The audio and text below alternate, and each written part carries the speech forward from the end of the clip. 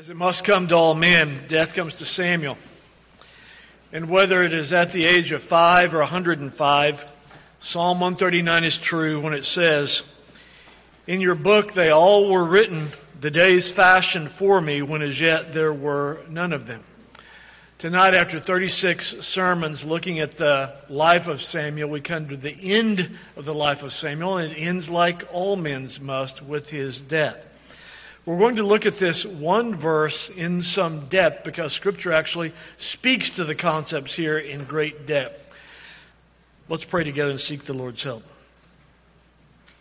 Our Father, by the blessed Holy Spirit, you've given this word for our instruction. And by your providential care, you have preserved the word pure and intact for millennia, so that not one of your words has fallen to the ground, so that we hold in our hands tonight the truth. Now give us reverence as we handle your word. Give all who hear tender hearts under the word attentiveness and insight. And use the preaching of the word to convict, correct, and train us, that we might be wise, mature, faithful servants of our King. We pray in the name of Jesus. Amen. Since it's been a few weeks since we've thought much about Samuel, we've been looking at those events that occurred during the life of Samuel, but happened mostly to David and Saul. Let me remind you of the overview of Samuel's life, his obituary. It's often the case that at a funeral, the family will say, "Carl, could you do an overview of their life at this funeral?" And so let me give you Samuel's obituary, his life. Samuel was the son of Elkanah and Hannah, and is considered one of the 4 or 5 major prophets of the Bible. His legacy as a prophet began when he was about 13 years old, and God had anointed him for this position. By the time Samuel grew into adulthood, he had become the central public figure in Israel, was widely known as a prophet, a preacher, and a judge. His story began with his mother Hannah, who was a barren woman. Hannah could not conceive, and she was extremely distraught. She begged God to give her a son, and in return, she vowed that she would place this child in the Lord's service. God honored her request and intervened to open her womb in about 1100 BC. That timing is important. And after she'd given birth to Samuel, she cared for him in the early years of his life. And as soon as he was weaned, at about the age of 4, he was given to the care of the high priest Eli. Once placed in Eli's care, he learned the Scriptures. He learned how to conduct worship. From that time, from the time Samuel was born, all through his life of almost 95 years, the Philistines were the neighboring pests. They dominated Israel. And God gave Samuel, as a young man, the task, even though he was a priest, a prophet, gave him the task of gathering an army to rout the Philistines in battle. The nation had to repent and return to Jehovah in order to be successful in battle. But God was with the Israelites, and they defeated the Philistines at the Battle of Mizpah, one of the great military battles in Scripture. Samuel was also a judge of the people of Israel, and after his victory at Mizpah, he rode a circuit from north to south, judging the people of Israel for many years, applying the law of God to their situation. And as a prophet, Samuel was the first person in Israel since Moses to publicly declare repentance. His leadership came to an end when he was going to place his own sons in charge of the Israelite people, as he had been. The people declared their unwillingness to have his sons be their leaders. They said they no longer wanted judges, they wanted kings, like all the other nations around them. God gave them their request, and Samuel anointed Saul as the first king. He then is used by God to declare Saul's demise and to anoint David, the son of Jesse, as king. And after this, eventually at about the age of 95, Samuel dies in Ramah in about 1010 BC. That's the whole story. That's Samuel's life in a nutshell. But I want you to look at what our text says. Look at 1 Samuel 25:1. And we are told something that is so commonplace we read past it. I think we have a psychological vested interest in reading past this. We don't like to be reminded. We are told, "Then Samuel died." Our culture has so much confusion about death because we've removed it from the place that Scripture gives it. In this culture, we've done something radical and profound. We have privatized death. People die in hospitals alone. One of the saddest things of the last 2.5 years is that already death usually was happening in a hospital alone. But in the last 2.5 years, family members couldn't even get to their relatives, even if they wanted to. And so it became the standard commonplace. Everyone died alone in a hospital. Instead of at home, as we'll see in just the briefest survey of Scripture in a moment, the model you see in Scripture is the normal death happened at home with people surrounded by family who historically had to deal with death over and over again in their home. The dying of grandparents and parents and siblings and children and friends and spouses. And in so doing, especially among Christians, they had to deal with issues of mortality and frailty and finality and eternal destiny right there in their home. The cult of youthfulness and vitality keeps promising us that death is not the last enemy, but can be thwarted by gyms and spas and facelifts and cosmetic surgeries and healthy foods and diets and other body-enhancing procedures. It's all a lie. You will die. And so will I. Perhaps this will be the year that I preach your funeral. What is death? Look at the words in verse 1. We're told Samuel died. What is death? Most of the discussions I've had about death and the afterlife have been marked by awful speculation, folk religion, conjecture, opinion, and not dependent at all upon the clear teaching of the Bible. But the Christian always wants to know the simple answer. What does the Bible say? And so let me make 11 assertions about death, Samuel's and yours. Turns out, your death will be exactly like Samuel's in these 11 cases. First of all, the Bible defines physical death in Ecclesiastes 12 as the termination of physical life by the separation of the soul from the body. That's when death occurs, when the soul leaves the body, thereby introducing an unnatural state where your body and soul are separate. This is unnatural because we're psychophysical beings. We have a body and a soul. We are a body and a soul. And when those two are separated, this is called death, according to Ecclesiastes 12. A second assertion about death, Samuel's and yours. The time of everyone's death is ordained and unchangeable. Job writes in Job 14:5, "Of man his days are determined. The number of his months is with you, Lord. You have appointed his limits so that he cannot pass." And what Scripture teaches repeatedly is death cannot be slowed down or sped up. To say that someone died an untimely death is to speak of things from our perspective, not from that of a sovereign God who has decreed every last heartbeat. It's ordained. A third assertion about death, Samuel's and yours. Physical death only happens once. The Scriptures are incredibly clear on this. Hebrews 9:27 says, "It is appointed for men once to die." When you hear the stories, and you can go into the Christian bookstores and see these are best-selling books. You hear the stories of, I died, I saw a white light, I went down a tunnel, I went to heaven, and then I came back a few days later. When you hear those, hold on to your wallet and don't believe them because they're all lying. None of it's true. Men die once, and that's it.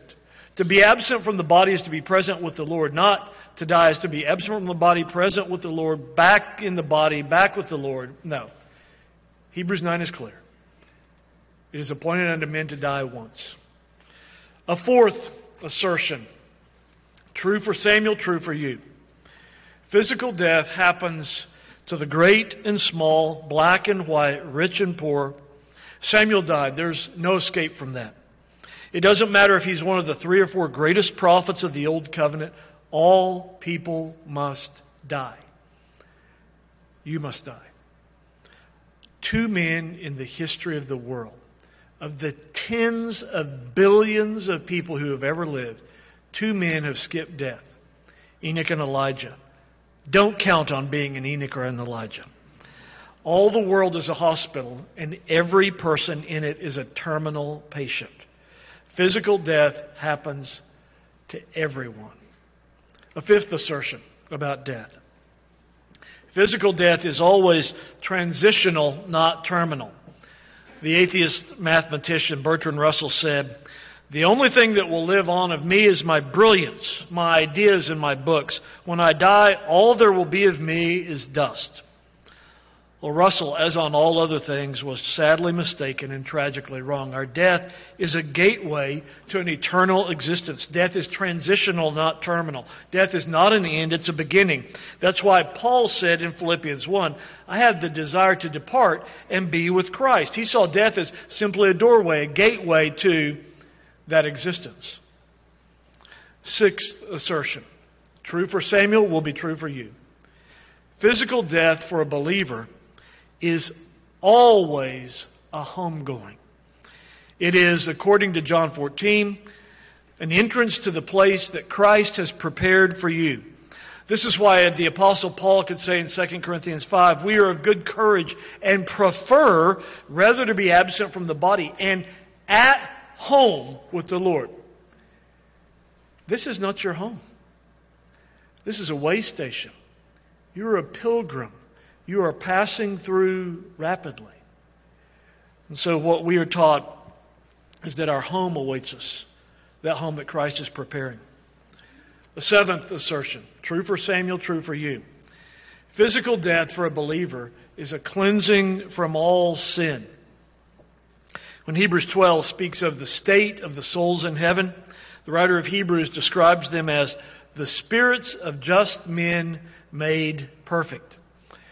When we were in Las Vegas, my dear elders, like a father to me, was Woody Woods, and we were walking down the hall one day at Spring Meadows Presbyterian Church, and the junior high Sunday school class was doing a project, and so their teacher had given them all camcorders. If you're under about the age of 30, you have no idea what I'm talking about, the camcorder. But I promise, it's a thing. It's like a movie camera. But they were walking around, and they were interviewing any old people in the church they could find. And we had very few older folks, but one of them was Woody Woods. And a kid came running up and said, "Mr. Woods, could you tell me what heaven will be like?"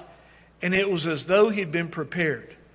Woody looked straight into the camera and he said, "I'll stop sinning."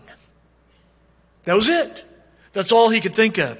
And that's because that's the consistent testimony of the believer. Physical death for a believer means a cleansing from all sin. An eighth assertion about the death of believers. The physical death of a believer is a delightful occurrence to God. He rejoices at the death of the believer. We're told in Psalm 116, David records, "Precious in the sight of the Lord is the death of his saints." As profoundly sad as the loss of your mother or husband or child may seem to you, the Lord delights to welcome them home, his redeemed child, and have that unbroken, unmarred fellowship with him forever.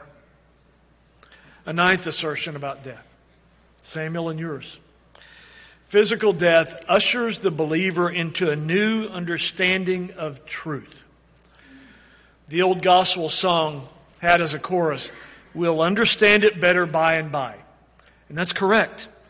For example, in 1 Corinthians 13, Paul speaks of that time when we shall see Christ face to face and will be not marked any longer by weak cognitive abilities. And Paul says, "Then I shall know as I am known." Does this mean at death you'll know everything? No. Death doesn't make you omniscient. That attribute is reserved for God alone, but it is safe to say that at death and your homegoing, you'll no longer hold false propositions. A tenth assertion. Samuel's death and yours. The physical death of a believer will take you to a far better place. No matter what your age or living situation, you might live in the most glamorous neighborhood in Greenville. You might live on an island in Tahiti. God has a superior existence for you. In Philippians 1, Paul is discussing which is better, to live in his current state or to go, die, and be with Christ. He quickly concludes to be with Christ is, his term, far better. This is why John Calvin said, "Oh, what a sad sentence it would be if we were bound to dwell in this poor, fallen world forever." An 11th assertion about death. Samuel's and yours, for every believer. Death for the Christian. And there are some of you who are introverts, like to stay away from people, and this is going to come as a little bit of a shock and even perhaps a difficulty for you. Death for the Christian means being taken to the redeemed people of God for eternal fellowship. It's interesting how often Scripture, especially in the Old Testament, uses this phrase to speak of the death of the believer. In Genesis 25:8, we're told of Abraham that he died and was gathered up to his people. In Genesis 35:29, we read of Isaac. He breathed his last and died and was gathered up to his people. In Genesis 49, we read, Jacob drew his feet into the bed, breathed his last, and was gathered up to his people. You see, death for the Christian is not an entrance into aloneness. It's a being ushered into the communion of the saints perfected. No more ruptures or falling out, no more disagreements and painful misunderstandings, only harmony, unity, and joy. And it is a knowing one another. The question most ministers ask is, will we know one another in heaven? Spurgeon answered that question to a woman who approached him one Sunday morning at the Metropolitan Tabernacle, who said, "Pastor Spurgeon, will we know one another in heaven?" And Spurgeon said, "Well, shall we be bigger fools in heaven than we are now? We will know one another without any of the, I remember your face, but I just can't remember your name." But let me say this. When I say death for the Christian is being taken to the redeemed people of God, if you don't enjoy the fellowship of believers now, maybe you're what the Puritans called a sermon taster. Carl, can I just kind of go and sit on the back row and then duck out before the benediction? It's, the Word of God is okay, but the people of God, they drive me crazy. If you don't enjoy the fellowship of God's people in this world, what makes you think you'd enjoy it for all eternity? Well, notice what else our text says. We're told that Samuel died, and then we are told something once again repeated over and over again. We are told of Samuel's burial. We're told Samuel died, the Israelites gathered together and lamented for him and buried him at his home in Ramah. Is burial important? Let me show you why it was massively important for Israel to honor Samuel by burying him. 800 years before Samuel's death, just to show you that this was the Israelite, and I would say the Judeo-Christian way of death. 800 years before Samuel's death, let me show you how the pattern in Israel was set. Keep one finger here and look back to Genesis 23. And this is what Samuel would have. He had a burial place already reserved. This was very commonplace. Genesis 23.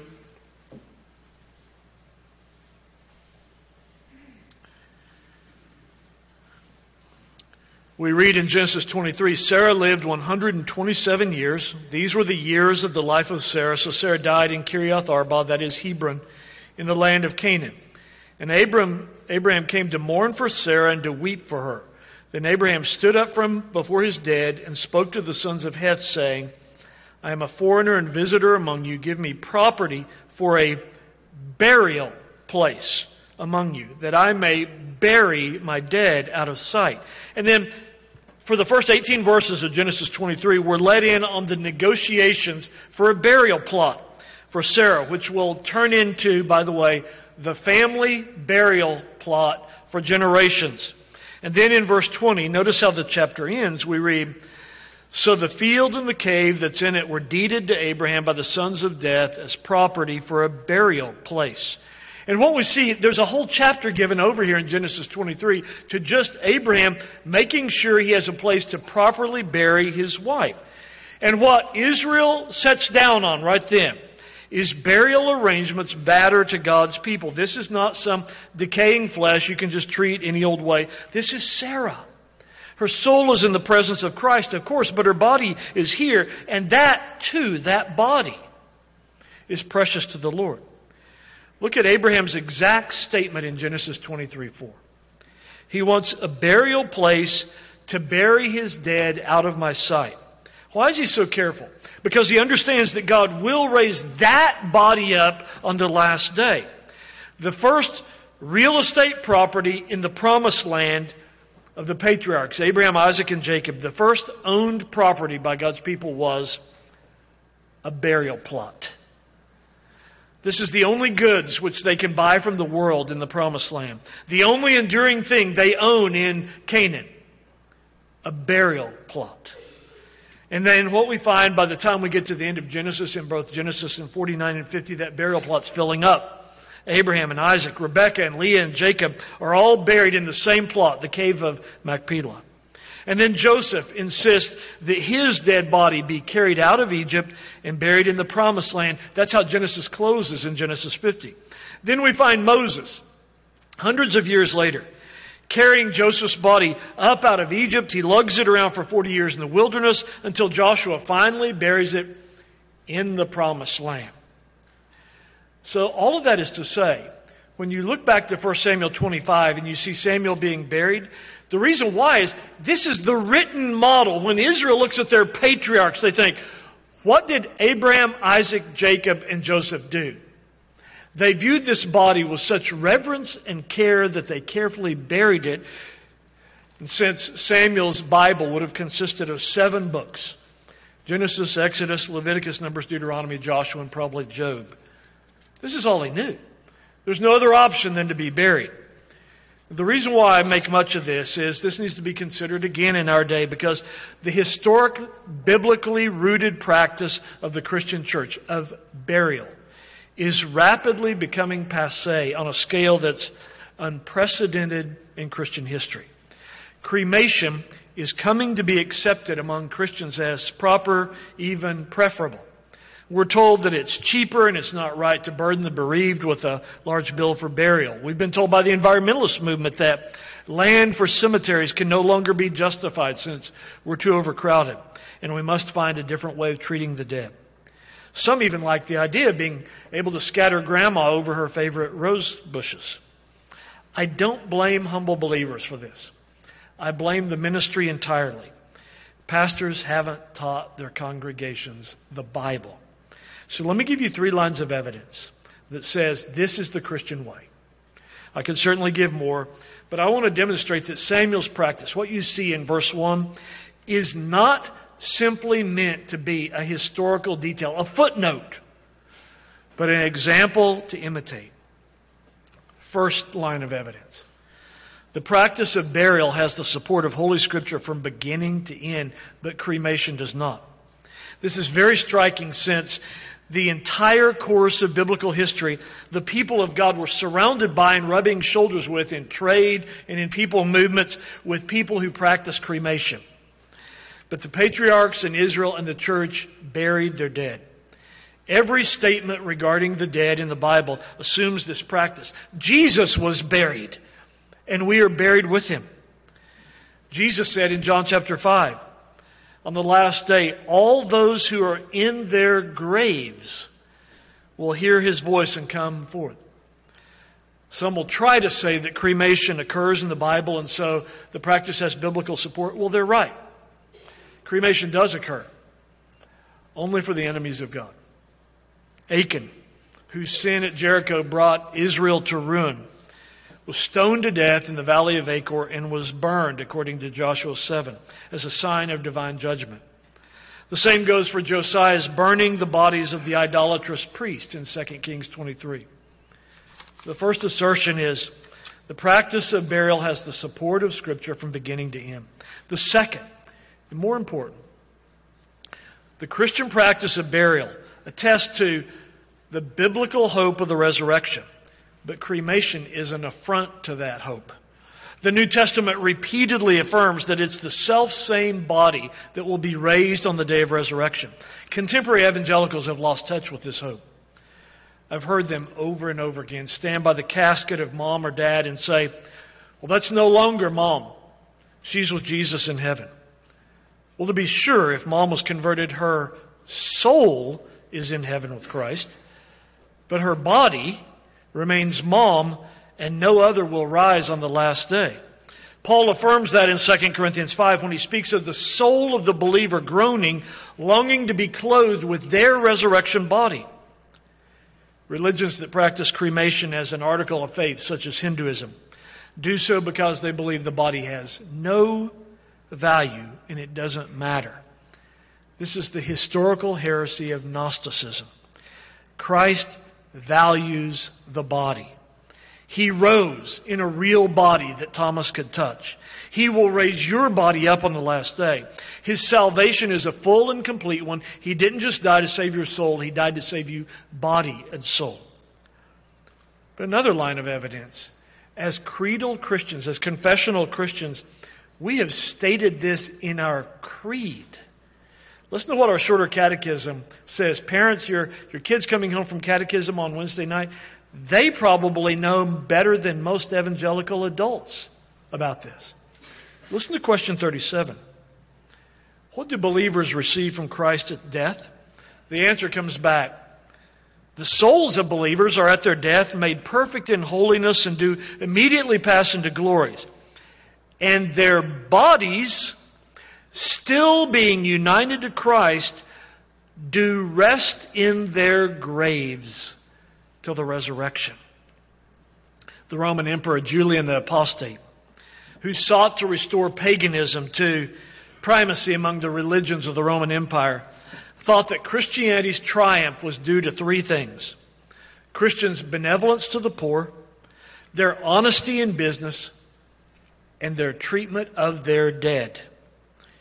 They embodied to the world a new hope that the rest of mankind didn't have.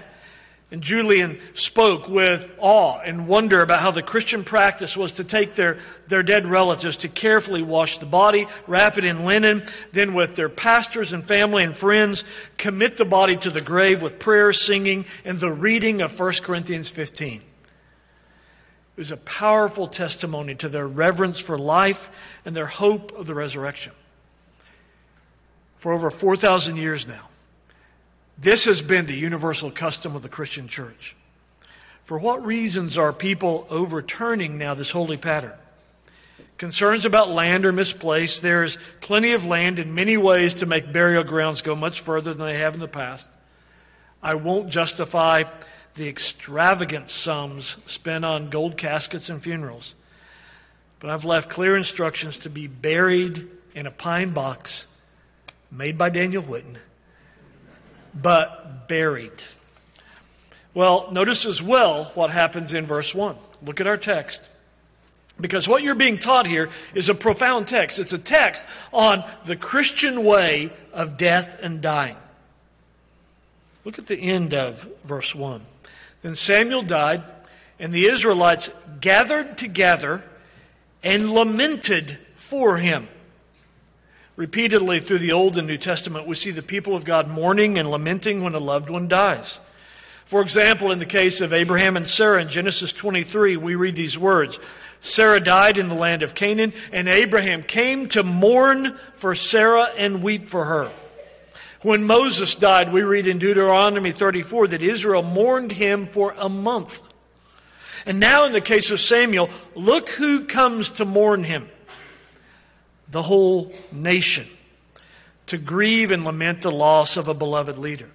Now let me address a major misconception about godly emotions. Stare at verse 1 and notice what the people of God do. I've had people try to tell me that tears and weeping at a time like this demonstrate a lack of submission to the will of God, and they're even improper. According to such people, death is to be treated with stoicism, and the believer is to be tearless. Brothers, let me clear this up right now. We are not stoics. In fact, redemption restores our proper understanding and exercise of our emotions. Salvation teaches us how and when to laugh and weep and dance and mourn. I've said it often. The wise man knows that you weep at a funeral and you dance at a wedding. It's the fool who weeps at a wedding and is silent at a funeral. Such a stoic view is seen to be foolish by any biblical study. We see, for example, the man after God's own heart, David, weeping at the death of his son Absalom in 2 Samuel 18. Even our blessed Savior weeps at the grave. He knows the pain of bereavement and separation from loved ones. He entered into all of our human experiences and emotions, and as he stood at the grave of Lazarus, conscious of what death had done in the experience of mankind, conscious of the pain of parting, and as he saw Mary and Martha weeping, we are told in the shortest verse in the Bible in John 11, he was deeply moved and he wept. He has no sinful emotions. Are you going to say to Jesus, why are you crying? Now, to be sure, the gospel gives us great hope in death as in life. We don't mourn as others do who have no hope, but we do mourn. In fact, Solomon tells us in Ecclesiastes 3, there is a time to weep and a time to mourn. There's a time when it's right and appropriate to weep, and the whole nation of Israel gets it. They all understand this is the appropriate time to lament. To weep for a loved one departed is to say, I'm saddened by the separation. I understand that death is our great enemy. Grief is natural in a fallen world in which we groan in the midst of a groaning creation. Now, there's a restraint on grieving and emotion. The restraint and check Scripture places on our grieving is this. Our grieving for dead believers can never be hopeless, Paul says in 1 Thessalonians 4. It must always be moderated by the sure and certain knowledge that their lifeless bodies will be raised up, we will be reunited, they are in sinless bliss even now. And our mourning is dead wrong if it ever leads us to murmur against God and question the wisdom of His providence and timing. How do we apply such a short text to us? Let me make a couple of applications. First, it is the practice of the Bible to make much of death and to repeatedly teach the inevitability and certainty of death. This account is not here. Verse 1 is not in your Bible as a historical curiosity. This is the lot of everyone. This will be you. The exact same thing that is said of Samuel will be said of you. That's why the writer of Hebrews says, it is appointed, decreed, ordained for men to die once, and after this the judgment. Death will happen to every person in this room. God has willed it to be so. Your parents and your children, your husband and your wife, your brother and your sisters, your elders and your deacons, it will happen. That's why Job cries out in Job 30, I know that you will bring me down to death and to the house appointed for all the living. That's why David writes in Psalm 89, what man can live and not see death? David's question, what man can live and not see death, is a rhetorical question. The answer doesn't even need to be said. It's so patently obvious. But the real issue is, since death will happen, how can you prepare for it? There's only one way to prepare. Only by repentance of sin and placing your whole trust in the Lord Jesus Christ are you prepared to face your last moment. You may have purchased a cemetery plot, bought a grave marker, picked out a casket, written your will, put your financial affairs in order, and more. But if you're not prepared for eternity, you are foolishly unprepared. Another application. A moment ago in our text, we saw a nation in mourning.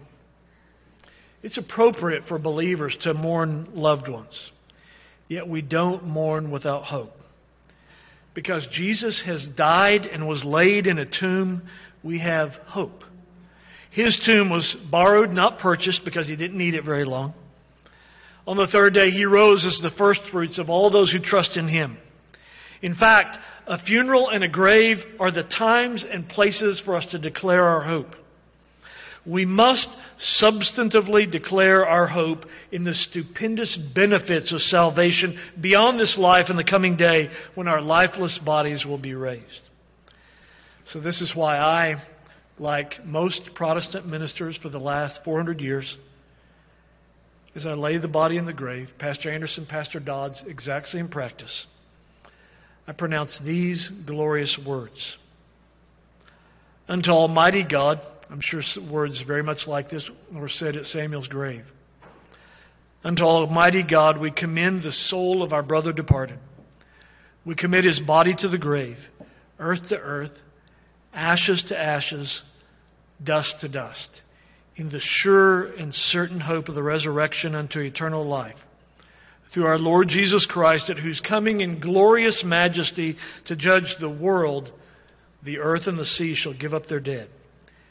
And the corruptible bodies of those who sleep in him shall be changed and made like his own glorious body, according to the mighty working whereby he is able to subdue all things unto himself. Samuel died and will be raised. Let's pray together. Father, teach us to number our days so that we'll indeed be wise and be prepared to enter into eternal life. Deliver us from the folly of the fool who thinks he'll live forever. Enable us to live from this day forward with a clear understanding that very soon we will meet with the appointed day. And if we've embraced Christ by faith, we will come home. We pray this in the name of the one who's even now preparing us a place, even the Lord Jesus Christ. Amen.